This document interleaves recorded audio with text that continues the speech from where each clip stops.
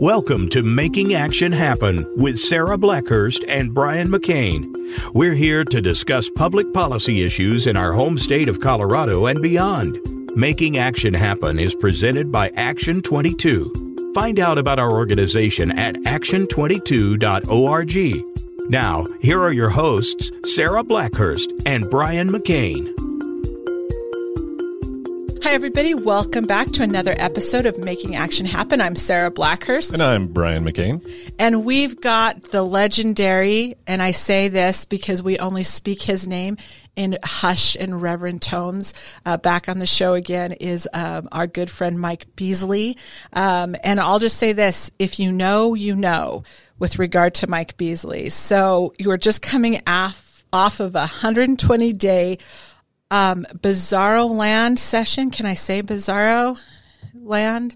That would maybe best describe this. This was a weird session. I remember, I think we were toward the end of February, and I always think about my mom's birthday's right around that time, and I think I'm spending more time on the phone talking to Beasley on this time of year, my mom's birthday, than I am talking to my mom. But that was not the case this year. This year was bizarre in every way. So can we set the tone a little bit with this by doing a quick little civics lesson, especially with regard to what's happening next? Well, it's good to see you again. How set the tone? For the session? Next? Yeah, for the session. So I think one of the things. So my phone was blowing up the last 2 days with people asking me, okay, what's next? What's next? What happened with this bill? Where's this going? They're all trying to figure out, okay, now what's next with regard to the session? So let me just say, in 35 years of being around this process, I've never seen so many bills still alive towards the end of session. So when we started 2 weeks out, there were still 350 bills alive out of 650 that were introduced, and half of those were House bills still in the House.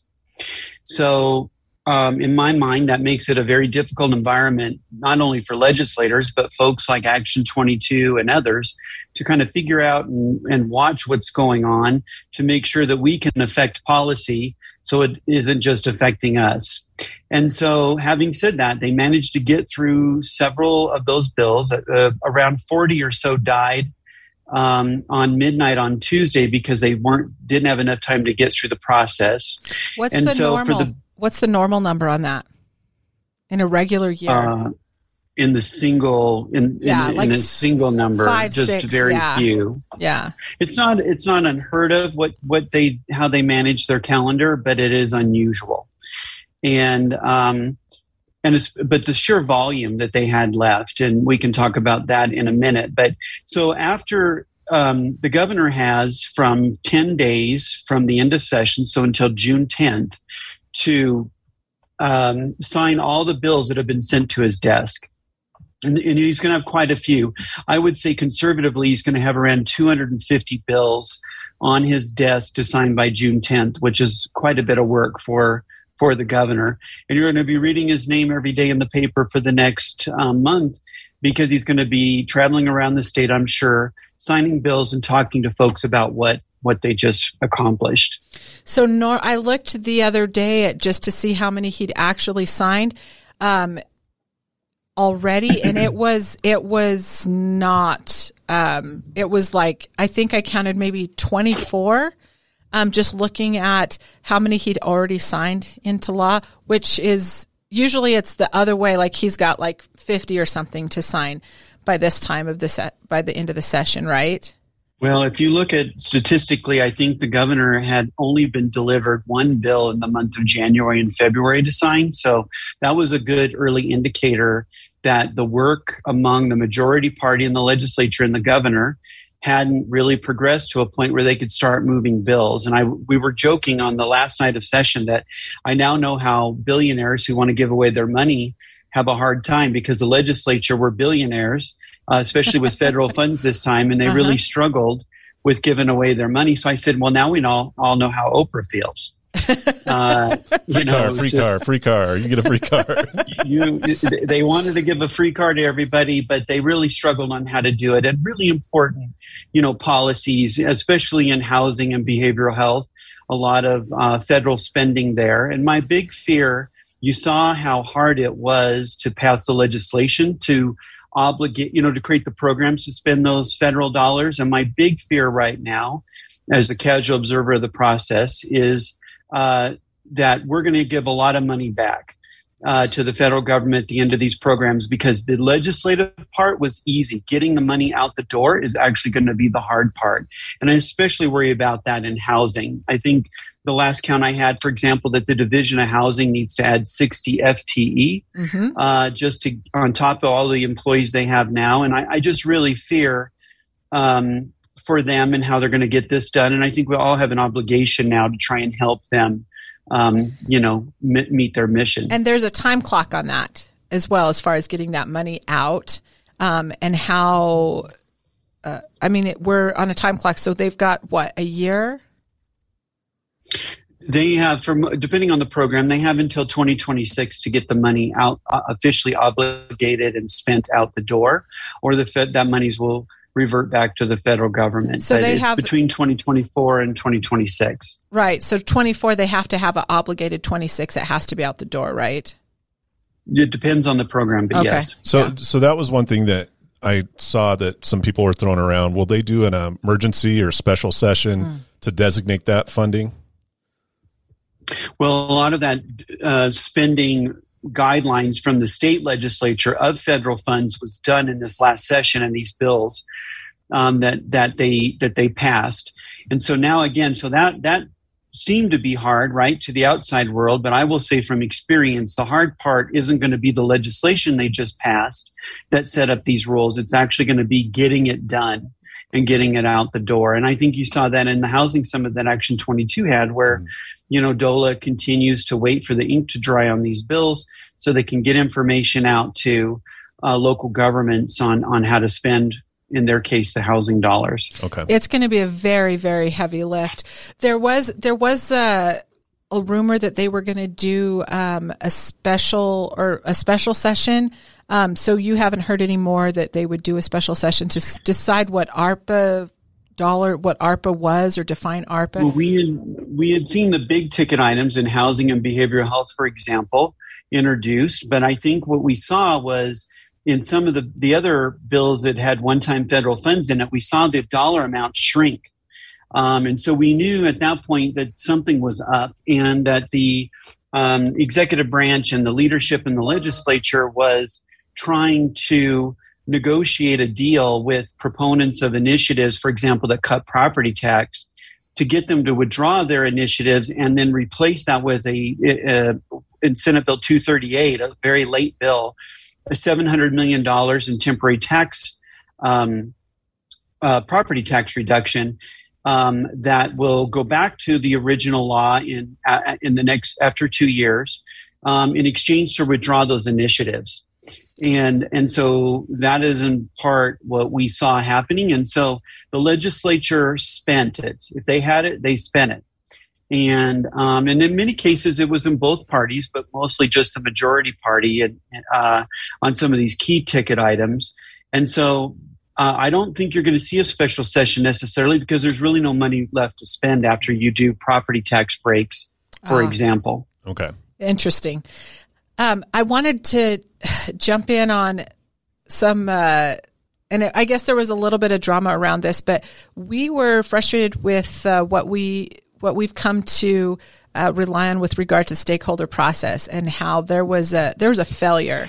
I'm just going to say it. I'm going to piss some people off when I say it, but that stakeholder process that's so vitally important, there was a lot of failures on that.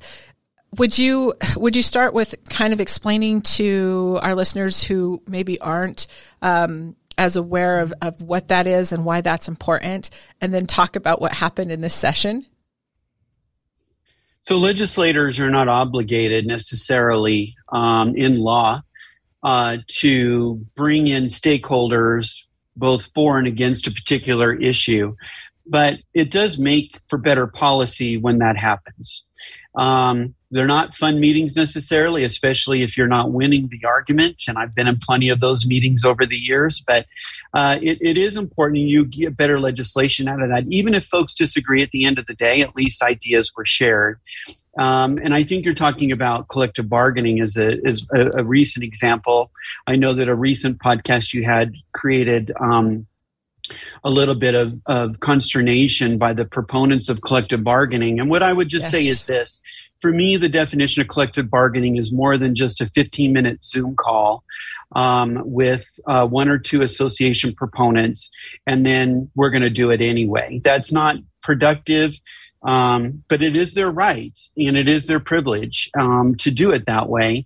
But I don't think then it is fair to then criticize those criticizing the process. And so, having said all of that, the collective bargaining bill is reflective of several amendments, not necessarily from local governments, because now the bill doesn't apply to higher ed or K through 12. It only applies to county government. And having said that, it was really a conversation between Republican and Democrat legislators on how to improve the bill. So I'll call it the special interests were both the unions and the opponents were kind of largely pushed out of that negotiation between legislators. And as a result, there were some significant amendments. And so that I think still try and meet the goal of folks that want a stronger voice in their workplace and county commissioners who have to manage, county governments in a very complex and difficult time in our history. So at the end of the day, I wouldn't have chosen this path to go down to get to that same language, but it is, it was the bill sponsor's prerogative. When you've seen really effective stakeholder processing in the past, what did that look like?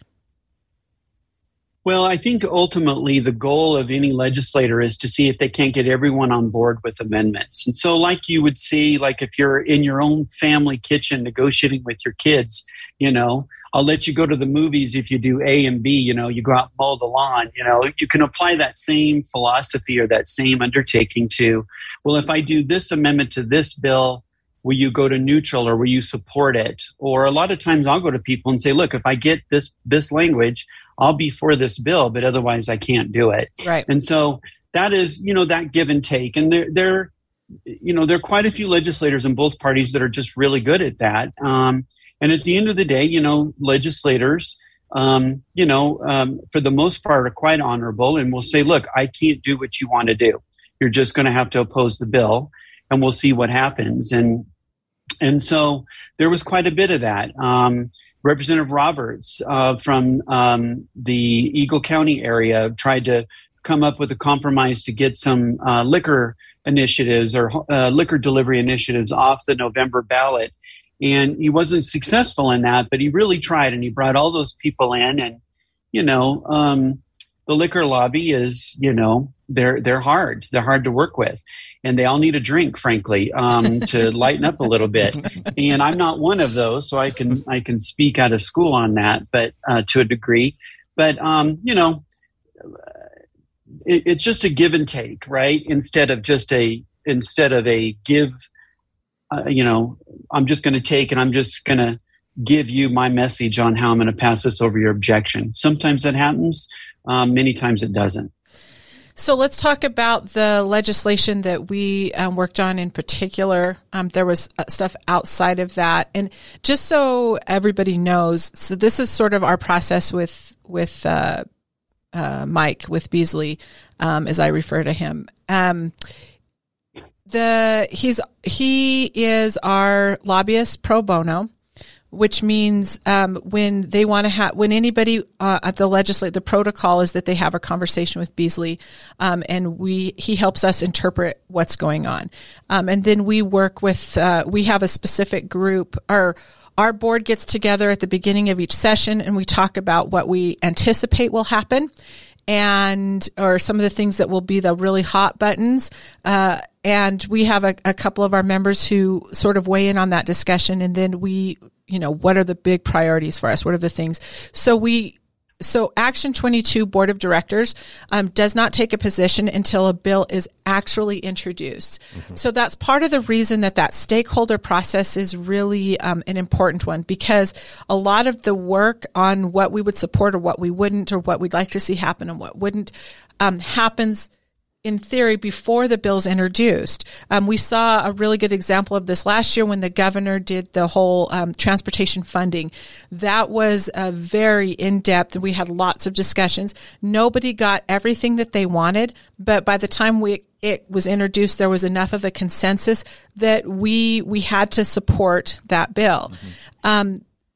Then during the session, Beasley and I will talk often. He meets with our board on a regular basis to see what's going on and what we would support and what we wouldn't. But that whole amendment process, everything that goes into a very quick management of 700 on average bills, takes a lot of communication. So I wanted to explain that because we always get questions on that, as how does this all work and how do we represent our membership on that? And that's really the nuts and bolts of how it's done. And we have to pick our fight for which bills and legislation we support or oppose. We can't do it over everything. It's a specific focused group of bills. It is a specific focus group of bills, and we don't consider anything that our membership doesn't bring to us. So if our membership says, would you take a look at this bill, that's when we put it on the monitor list, and then we have those discussions from there. So I don't know how many total we had on the monitor list or that we took a position on this session for Action 22, but it's never a ton. It's never more than a few dozen bills, because some of this is just not something that we get into. So I just wanted to talk out that process a little bit so everybody understood. There were some bills early on.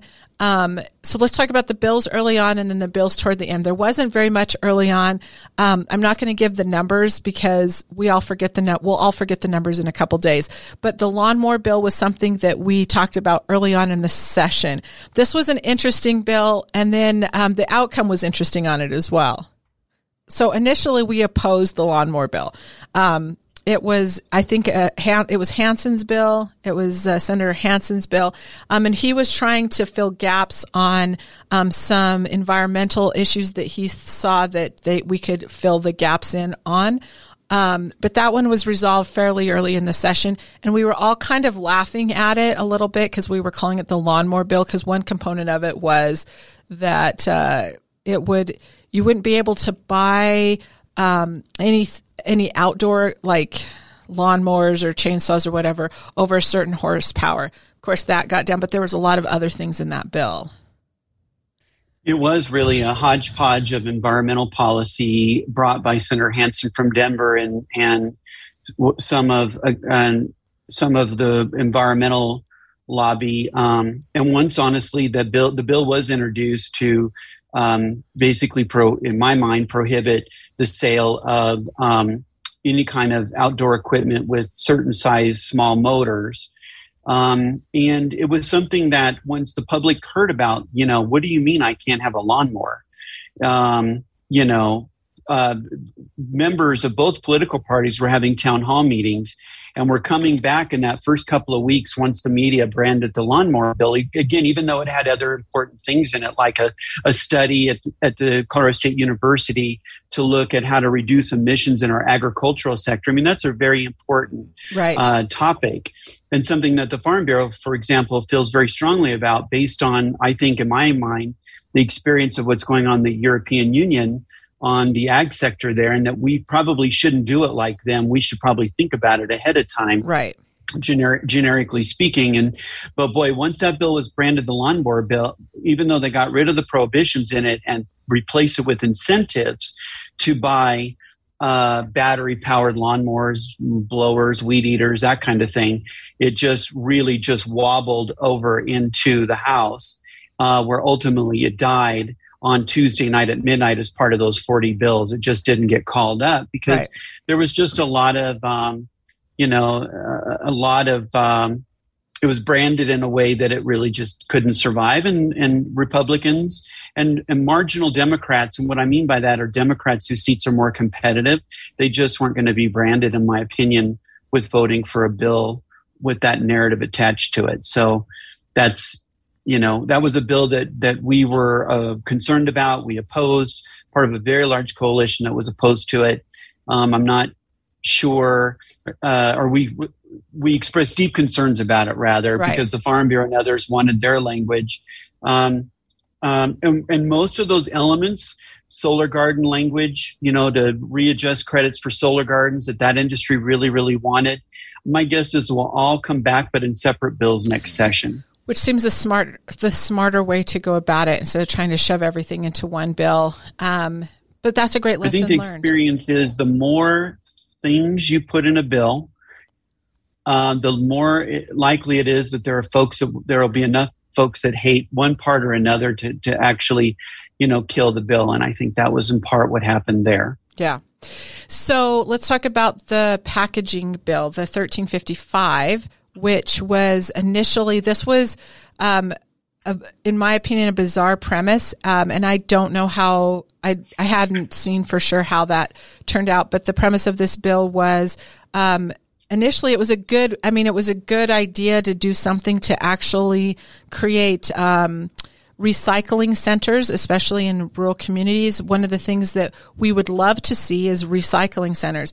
The approach to this bill was a little bit bizarro land, in my opinion. It was to create nonprofit organizations that any producers that did any kind of packaging would have to become members of that nonprofit organization.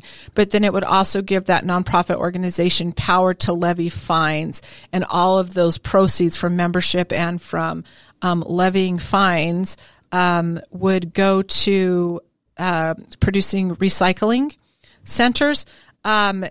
That there was a lot of amendments and a lot of exemptions on that bill, but being in an organization, I took exception to forcing anybody into membership, number one, and number two, giving the power of a nonprofit to levy fines seemed a little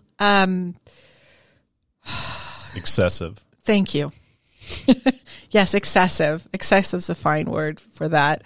I couldn't think of a nicer word. This is an example when special interests come to a legislature, and I wasn't, involved in this bill necessarily, but from afar, this is what happens when special interests come in, they, in this case, bottlers of soda, things like that. They see their product and the way they package their product kind of dwindling, and how to finance new ways, to keep that market alive, that the ability to deliver, in this case, I'll call it soda, keep that alive.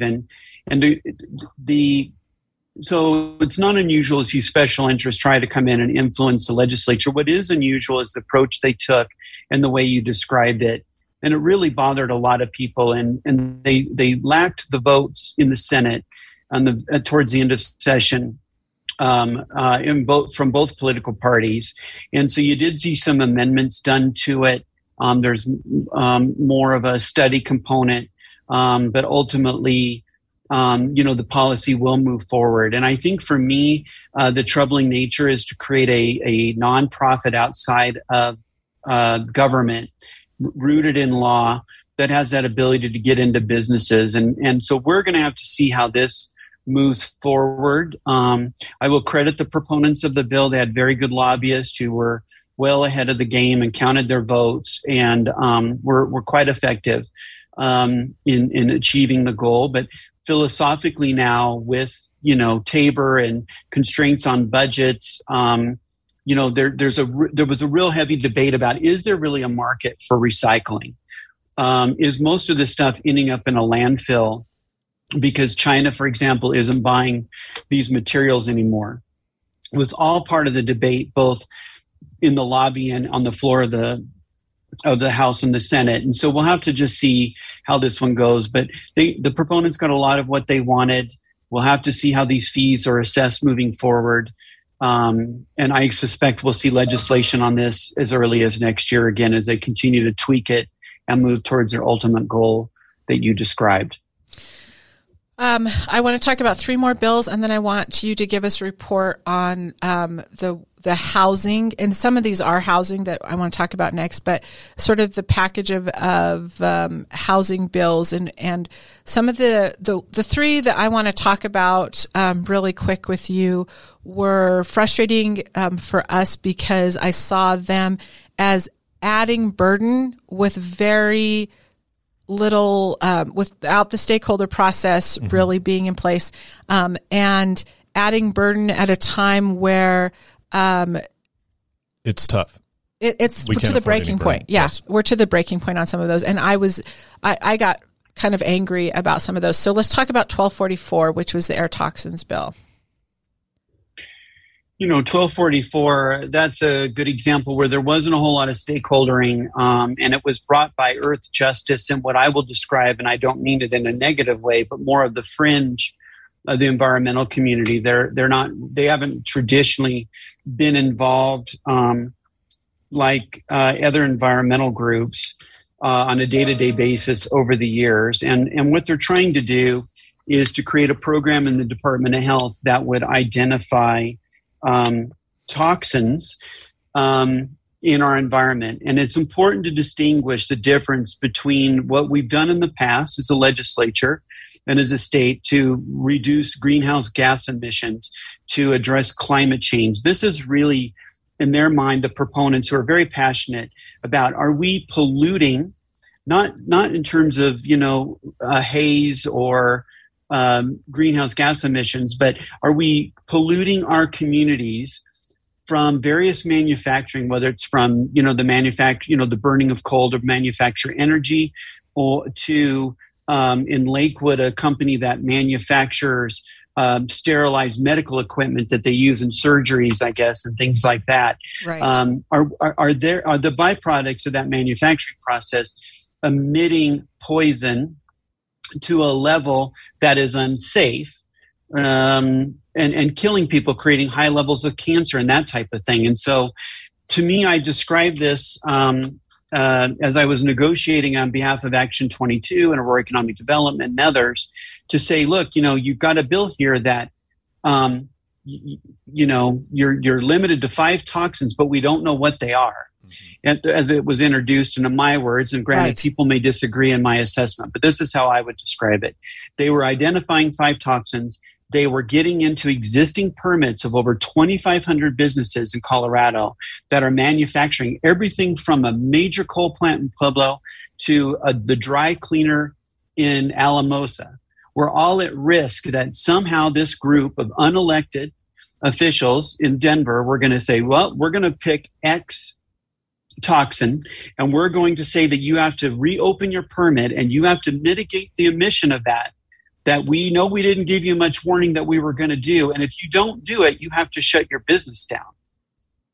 And it was all based largely on an Oregon law. I don't know about you, but I don't really run in circles where people say, I'd really like to move my business to Oregon. Right. And so when you're thinking about expanding businesses here or attracting new businesses, that uncertainty was unthinkable and unmanageable. And, so you've got that strong view that I just described, plus the real passion of proponents who say, look, we're building refineries and honestly, crematoriums, that cremate bodies. That was one of the businesses at risk here. And we're saying that we don't want you in our communities anymore because we don't know what you're emitting. And so for me, it was like flying an airplane while you're trying to build it. Right. And that was the example that I used with the legislature to say, look, why don't you figure out what your inventory of toxins are? And then let's figure out how we want to deal with that in terms of permitting. And whether it's new permitting moving forward, because some permits will expire and then they have to be, reapproved. And we just struggled with that back and forth. And it was one of the most lobbied bills this session. So at the end of the day, there was a compromise in the Senate, and the new senator from Pueblo, was instrumental in, protecting jobs in Pueblo and in southern Colorado. So I'll give him credit for that. Where he, worked with both parties, Republicans and Democrats, the president of the Senate as well, to say, look, we're not going to let the bureaucracy in the Department of Health and the Air Quality Control Commission, just decide what they want to do with, in a boardroom in Denver. If they're going to want a new permit program, they got to come back to the legislature in 2027 after we do some monitoring of emissions. And then they need to come back and get legislative approval. Right. And that is what's most significant in this bill and the outcome of it. Because what we've seen over the last 3 or 4 years is the environmental community just wants to shove everything in the Air Quality Control Commission and then give them really unbridled power like no other agency in Colorado. And you can see the business community and members of both political parties say, you know what, the legislature should have a say in this. And I think that, and so that amendment was added to do largely that, to come back to the legislature for any type of new permitting in 2027. There will be oversight each fall by the standing committees. Right. And this was probably one of the most lobbied bills of the session. It's not perfect. Both sides were completely miserable in the end. Yeah. Normally, I would say that results in a good policy outcome.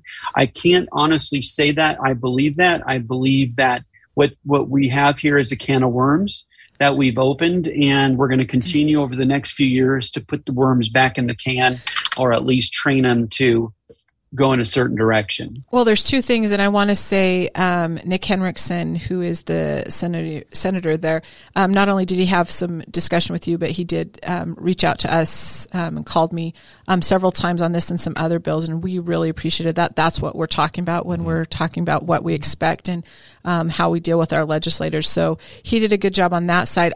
I will say that with regard to this bill, those worms are going to grow teeth and start attacking everything around them. I'm deeply concerned about the bill, but in part because of something you touched on just really briefly. It's that we've set up for all of these regulatory commissions or these decision makers, these advisory committees or whatever, and we saw a whole bunch more proposals for these again this session, but they're not elected. They don't have to answer to anybody. They're appointed, and they're the ones that are making the decision on this. So I was happy with the part of the bill that makes them go back to the legislature for some of this, but the idea of reopening permits or making people reapply for permits, any of those, and there were several bills that did this, that were trying to do that in a process that is already so bogged down on the permitting, that's pretty bothersome. Well, it is. And at the end of the day, let me say this, and we talked a lot about stakeholdering in this call. Representative Kennedy from the Golden, Jefferson County area is one of my favorite legislators to work with because he actually does engage.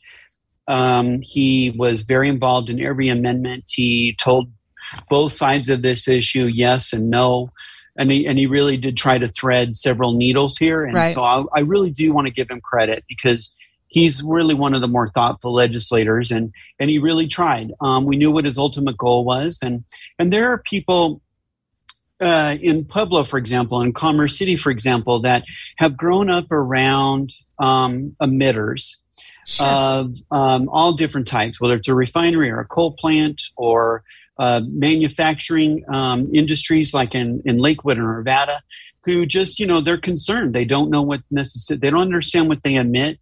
They want to exceed what the federal government is saying is safe.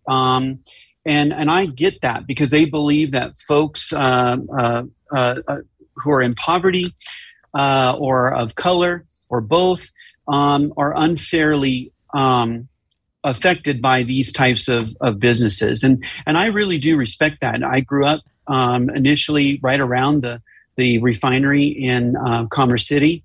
And so I know how they feel, and I've seen cancer in my own family. I don't know necessarily what's caused it. So we have to respect where those folks are coming from, but we have to also respect that you can't just blow up these businesses with very little notice, without understanding. And it has to be done. If we're going to have this debate, we should do it in the light of day, not in a conference room in Denver. Let's take it to the legislature where that belongs. And that was really the pillar that most people fought for. I can't say enough again about Representative Kennedy or the Colorado Chamber, Lauren Furman, their new president. She's an absolute star, respected by both political parties. We were part of that coalition. Yep.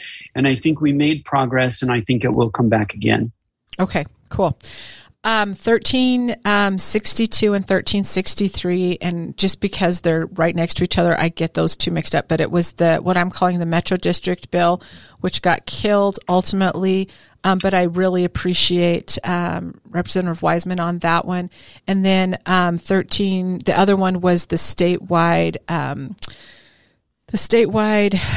building codes.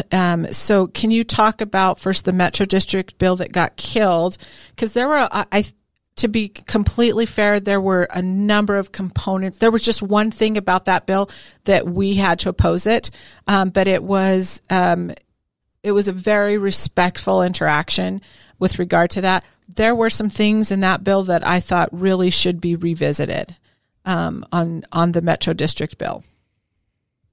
So for the folks that are listening, since the voters passed the Tabor Amendment in the early 90s, it really made it difficult it stopped local governments, cities and counties from doing the traditional investments that they would normally make to build residential commercial development, the roads, the water, the sewer, the common owned areas like parks, that type of infrastructure, water reservoirs,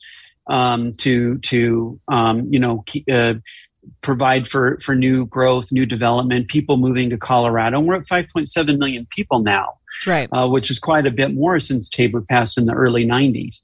And so this bill and a lot of times what happens is the developer will come in and they will own the land, and they will go in and they will advance money to build that infrastructure themselves.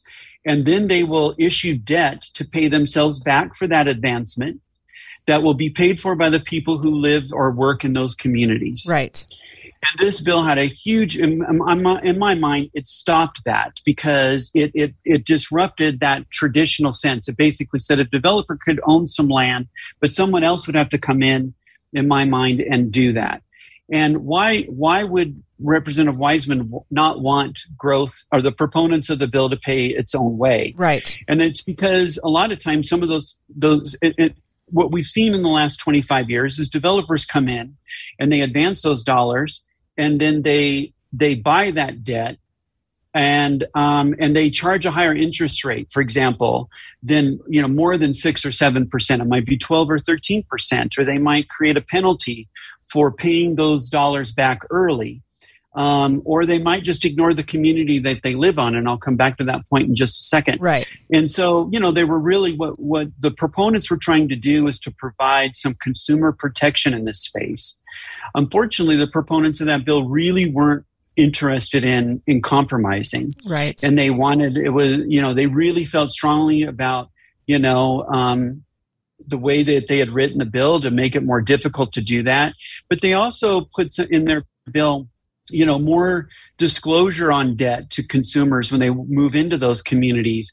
They notice for meetings, those things that just really instinctually make sense. More disclosure of those districts at the Department of Local Affairs about what the fiscal condition of those districts are.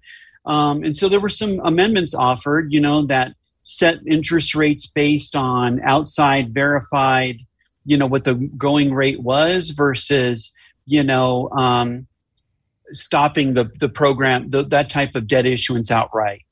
And so ultimately, at the end of the day, that bill did die in the Senate in a bipartisan vote. And the consensus by the Democrat that voted to kill it and the Republicans is we have to have growth pay its own way. Right. Local governments are not going to be able to afford to advance these expenses moving forward.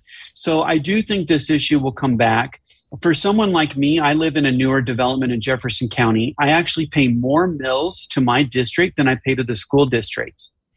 And the developer, in my mind, wasn't very good to work with. Right. They were hard to, they were, frankly, in my mind, abusive to the homeowners that were on that board. And so I got mad, and I just literally last week got elected to my Metro District board. And the first thing I'm going to do is to make sure that that developer is fired from managing the district.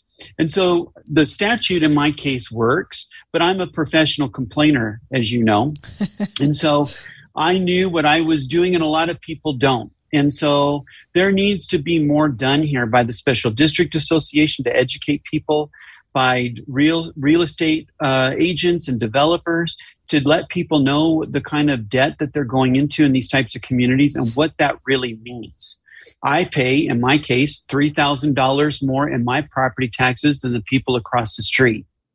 But what do I get for that? I get more amenities like parks, open space, taking care of those common owned areas, and I'm paying for all of the infrastructure around me, the roads and the sewers. Right. And so that is that bill in a nutshell.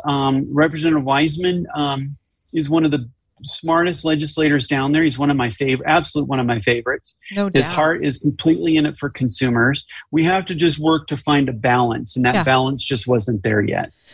So I hope, and I hope you'll convey to him on our behalf appreciation for reaching out and having the conversation, but that we'd like to see parts of that all the way up to investment, because we have to have that, because it's a housing issue. We have to be able to have that component in there. And let's be clear, let's bring it home for people in the Action 22 footprint. Mm-hmm. This is not a thing that we just worry about in the Denver metro area. And COVID has really kind of underscored that. And there's high inflation and the recession, I think, that we're slipping into.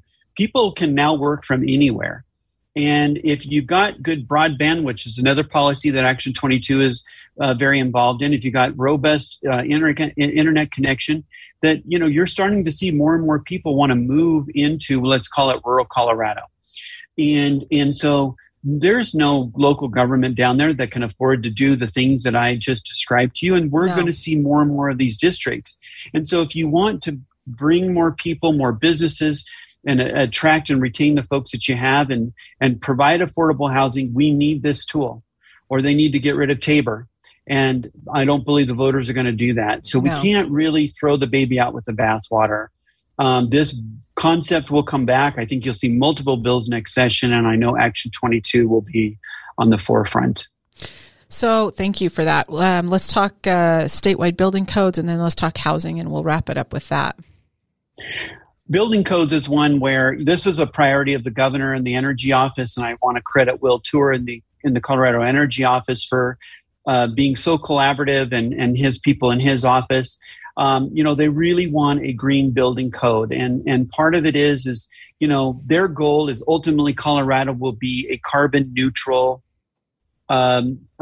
state, which means everything on the grid will be carbon neutral. Right. And so as we build new construction moving forward around, let's call it the 2030 timeframe, and someone goes in and pulls a permit to remodel a commercial or residential structure, that building should be built or modified in a way that not just does the traditional heating, gas heat, or air conditioning, for example, or kitchen appliances, but that it is wired for electricity, for a heat pump, or a fire, a non-gas stove, so an electric stove and that kind of thing, and to really try and get our construction and remodeling back to a carbon-free grid in our lifetime. And I'm old, so I'm not sure that that's actually going to happen in my lifetime. But so that was the goal of the bill. There was an amendment by Senator Simpson that exempted communities under 30,000 or less from that bill. So most of the communities in Action 22, and I credit him and the bill sponsor and the Energy Office for working with Senator Simpson. And one of the arguments that I think he made effectively is this stuff is expensive. Right. And if you look no further than, why do we really need a state mandate to do this? And the answer in my mind is no. And look no further than Superior and Louisville that did it before the fires that we had a few months back. And you saw then the community said, now, wait a minute, I'm trying to rebuild my house and you can't add, $10, $20, or $30,000 to the price of this house. I may never want to drive an electric vehicle. Why does my garage need to be wired for an electric vehicle? Mm-hmm. I don't know about you, but I love my gas fire pit in my backyard. I don't want to get rid of that. You can't roast marshmallows off a light bulb. That's not a fire pit. That's an easy bake oven. That's what that is. And so, people like that kind of element in their life. And you saw then, as a result, Superior and Louisville withdrew part of their ordinance, that mandated building code, because people couldn't afford it. And that's really the basic bottom line. And so now that there will be a conversation over the next few years what that building code should look like. Incentives, I think, additional incentives to switch out appliances, to go as carbon free as you can. And that's ultimately what that bill will do. We're still digesting those amendments, but the bottom line is a lot of rural Colorado was exempted from it. And I think that's a good thing for affordability and sustainability of our local economies. So I think and Brian and I had extensive conversations about this as we saw that there's some definite fear on what that's going to cost the end user.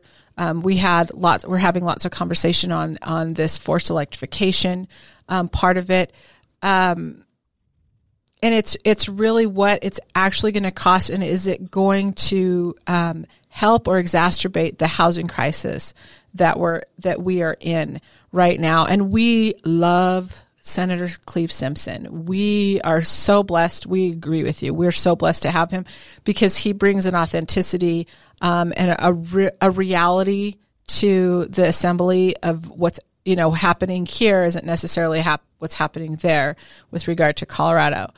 So let's talk about housing, because that's the big crisis. And everybody's giving, we hear a lot of lip service to housing and trying to overcome this. But right now for us, in rural Colorado, it is a crisis. We can't move forward on any kind of building or building back in any way until we get this housing crisis overcome. So there was some good stuff with regard to housing and bridging some gaps. And then there was some stuff like that where we're talking about when we're actually building or actually doing this kind of thing, what it would mean for our rural communities. So can you talk a little bit about the housing, some of the housing bills that we saw this session?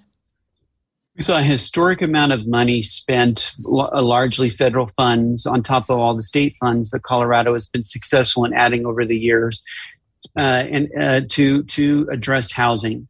And it's not just been, we extended the affordable housing tax credit, which is hugely popular. We extended it for 7 years, so it'll add another, let's say, $50 million to affordable housing tax credit that's used from everything from a housing authority to Volunteers of America and private developers to do affordable housing. So we supported that bill, and I felt very good in the third extension of that particular program. They allocated $105 million of federal dollars to really get into homelessness issues. So support to local governments to provide, funding for shelters and things like that. They put millions and millions of dollars, I'm going to say $40 or so million, not just into the traditional bricks and mortar of housing, but real promotion of manufactured housing in Colorado. Right. I thought, to me, that was the bills that they did that, quite innovative, and I'm supportive of that. It allowed local governments to use these dollars to actually buy land and to help cover the development cost of those lands, similar to what we just talked about, those expenses we just talked about in the previous Metro District bill. So those kind of attempts, are really, really important. They passed legislation to, I don't want to get it right here. they passed legislation to build more wraparound services. So for folks that are homeless, to really kind of help folks get the services they need. It's not just getting them off the street, but can they get the treatment they need? And really getting into that homeless issue, I think, is one of the most important things that the General Assembly did. And they did it in a bipartisan fashion for the most part. And that's why I hope that we can see, some real success in this area. And again, I want to be clear. I think the Division of Housing and the Department of Local Affairs, they've been given probably over $500 million off the top of my head to spend over the next couple of years. And I think the passing of this legislation was the easy part. We all have a role in helping them achieve success here. Local governments working with Department of Local Affairs to identify these are the things that are important to us, and to make sure that there's a rural voice to this. Life exists outside the city of Denver. Denver is going to be fine. Denver is going to, they have their own federal allocations. They're a wealthy community, but we really need to make sure that places like, Alamosa and Trinidad and Pueblo, Colorado Springs actually are really at the table getting these dollars. And that's what Action 22 will work to navigate. But over $500 million in this space is historic. We'll never see it again. And understanding how to access that's going to be key. If we write a check back in 2026 back to the federal government with these dollars, shame on us. You can't just blame the legislature. You got to blame folks like us who didn't do our job to get real good programs and conversations locally going. That's why the housing summit that Action 22 did was so, I've heard nothing but good comments about it. And really getting people educated, because we have to hit the ground running as the ink dries on these bills. And I commend Action 22 for their leadership on that. Well, thanks. So one more thing on along that line, what our big takeaway was from the Housing Summit is what we're going to do is put together or facilitate sort of a regional strategy for that, because that's the big thing that we know is going to have to happen, is everybody, and it's not something that normally is done. Normally, we have our communities competing, very siloed to compete for the same resources. That's not the case now. They're going to have to be collaborative in a way that, frankly, they've never done before. And so that's the best thing that we can do as an organization, is to facilitate those kinds of conversations on that part of it. Yeah, facilitate it and also encourage involvement, because you're right. If you're not, get out what you put in, right? And we have to come to the table and make sure that the rural voice is heard on this. I have a couple fun questions for you if you have some time. Sure. Okay. At the kickoff of the session, you came on the show, and we kind of threw around the idea with an election coming up where we don't know what side's going to win on at least the Senate. Were they going to go all in or try to work with the other side? Now, I know the answer to this, but looking back at this session, was it all in, or did they encourage collaboration? Well, it was collaboration in many cases, but it was by hostage situation, right? And what I mean by that is, that as I said earlier in this podcast, that it was difficult for the majority party to figure out how to spend these dollars. And they waited so long that they created a bottleneck in both chambers, which really empowered the minority party, the Republicans, to say, well, look, we're going to filibuster A, B, and C unless we get amendments to D, E, and F. And so honestly, the Republicans were in the minority, but they were quite powerful, especially in the last 2 weeks. And they were able to kill bills, and they were get amendments. And I credit the Speaker of the House and the President of the Senate in particular for listening to the minority party. They didn't, frankly, do it just for the good of the cause. They also did it because they had a large agenda they needed to get through in the end. But that's the process, right? It's one of the reasons why I love where I work and what I do, because Doesn't matter whether they wanted to work together or not. They did in the end on some of these bigger ticket items, collective bargaining, fentanyl and criminal justice reform, tax policy, education spending in the School Finance Act. So there were changes made, but it was more, again, through a hostage situation than collaboration. But we'll take coalition building wherever we can get it. That's true. Do you think the majority party, they were happy with the end of this? Or do you think they were a little upset that they didn't get everything put through that they wanted to? I think there's a general... I think it's unsettled. I don't want to say unhappy. I think frustration, I guess. Mm-hmm. And honestly, for an election year, I always tell the folks that I represent to get their hopes down or lower their expectations that a lot will get done. This was a historic amount of work that they did in an election year, especially on the spending side and the key issues that I just referenced. There was a lot of bipartisanship. People shouldn't be depressed, right? I mean, there was some hostage situations going on for those key issues, but look at behavioral health and look at housing. Those are really key issues that they did come together to work on. There was a deep-seated attempt on fentanyl to get a compromise that both parties could vote for. At the end, that didn't work. But, I'd rather try and fail than do nothing and have the status quo as a kind of the nerd that I am around this process. And I credit the speaker and others for trying. The para paying back para, that was a big win, yes? It really was. I mean, para ended up, I think over the next few years, getting an extra $1.6 billion to help ease that unfunded liability that exists. Right. And, and that was a deal that wasn't done until the very last day of session. And I know that, CML, CCI, the education community, Secure Para and others were quite satisfied with how it turned out. And I think that, there's going to be a lot of scrutiny of para in the next couple of years. They have a new board election coming up. Right. And how we fund schools, how we pay teachers in particular will be on the forefront of, is para really doing the job that they need to do?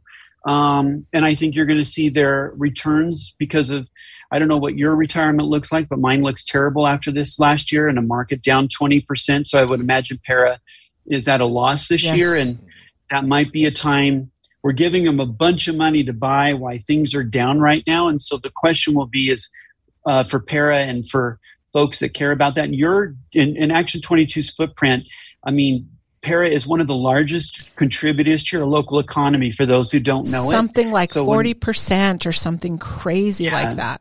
When you go into places like Pueblo and the San Luis Valley and in Los Animas County, it's a huge contributor to their economy because you have so many retirees and government employees. So that's why, for those wondering, listening, why in the world do we care about that? Because it is a goose that lays a big economic egg in your footprint, and that's why we pay attention. And so I was pleased with the compromise there.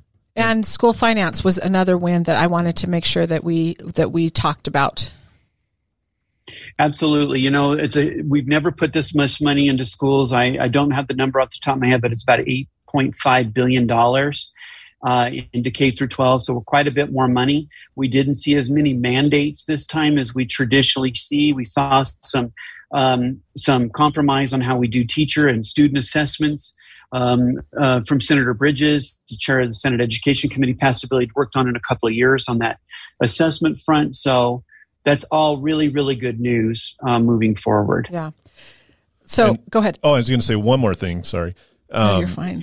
Also for the first time, I'm seeing, at least on a state level, even federal to a point, that there seems to be more of a focus on rural issues and more involvement from the more metro area. And I think part of that is COVID. And like you said, we can work wherever we want, and people are moving to these rural areas because they cannot afford to live in Denver. Would you agree that they're kind of paying more attention to us down here in the country, us country folk? My experience is that folks that are vocal and know and let elected and appointed officials that they're paying attention are going to get listened to. And so you'll notice that the narrative this year wasn't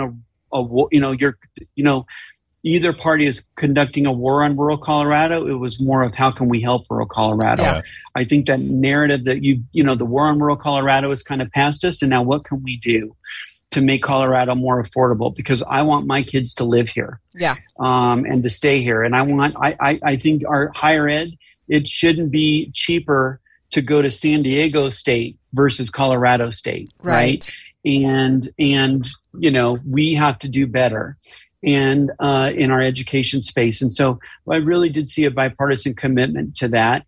And I think we'll see more. So yes, rural Colorado has a place. And I think that's a fitting place for me to interject the following, that Action 22, from where we were a few years ago, we are on the forefront of a strong rural voice, probably the strongest in Colorado, I would argue, and giving legislators from your area, from our 22 counties, kind of the information they need to be better legislators, to be more effective, is not just been it's an obligation that we have. And I think we've really met that, and really give a voice to people that haven't had it. And so I couldn't be more pleased to serve on your board and to be a volunteer in that effort. And we made a difference, and we will only do great things from here. And there's real value into being a member of Action 22, and I urge people to do it. Oh, thank you, Beasley. We appreciate that so much. We're going to leave it on that. We thank you so much for all that you do. I think our board and our members know in particular what you do for us. Every time somebody discovers that Mike Beasley represents us as our lobbyist, they're always sort of just shocked. How in the world did you get Mike Beasley? I had somebody ask me that not too long ago, and I said, they go, why does he do it? And I said, he just genuinely loves serving Coloradans, and he sees Action 22 as a way that can happen. And so we appreciate, there's so many people in our area that have been affected by you that have no idea, and they probably never will know what a big champion and advocate. And we genuinely appreciate you for that. So thank you. Well, it's very kind. I appreciate it. It's my honor. It really is. Thank you so much. Thanks again for being on the show with us. We have some interesting discussions that are going to be follow-up to the Housing Summit. You're going to hear next week after this show, you're going to hear from a gentleman by the name of Carl Dakin with Dakin Capital, and we're going to be working really closely with him on some of the housing issues that are coming up. And then we've got election stuff. This is going to be now it starts. Now the game really starts, and we're going to see what some of these folks are made of, and who, if they're going to be serving party or serving Coloradans. This is going to be interesting. And I always have to say this. We do not endorse political candidates, and our views and opinions do not reflect the Board of Action 22 or its membership. They don't on the show. So nothing that necessarily reflects that. And we don't endorse candidates, but we do support our members, and we have a lot of people who run for office. Just about everybody who's running for office become members of Action 22, and it's because they can have the real discussions about what's actually going on and what needs to happen next. So. And this platform is open to any Action 22 member running for any level of office whatsoever. An open invitation to come on the show. To come on the show. We'd love to have you and have some of these discussions. So look for all of this. Chad Vorthman, I know you're listening, and in that vein, I hope you just heard Mike Beasley say what we're that we're the top advocates for rural Colorado. So you can have that discussion with Beasley later. So thanks everybody for joining us. We'll see you next time. This episode of Making Action Happen is sponsored by Action 22's amazing energy leaders. Xcel Energy, Colorado Rural Electric Association, Colorado Oil and Gas Association, Gil Romero and the Capital Success Group, Black Hills Energy, Nextera Energy, San Isabel Electric Association, Outshine Energy, Colorado Solar and Storage Association, Tri-State, and 174 Power Global. Action 22 is a nonpartisan, membership-driven organization which serves as a voice for action on public policy for 22 southern Colorado counties on the state and federal level. We focus on how issues relating to Colorado legislation, local government affairs, healthcare, education, and natural resources intersect for the economic health of our region. If you're a leader in your community and are considering joining Action 22, you can get more information by emailing show@action22.org or visit our website at action22.org.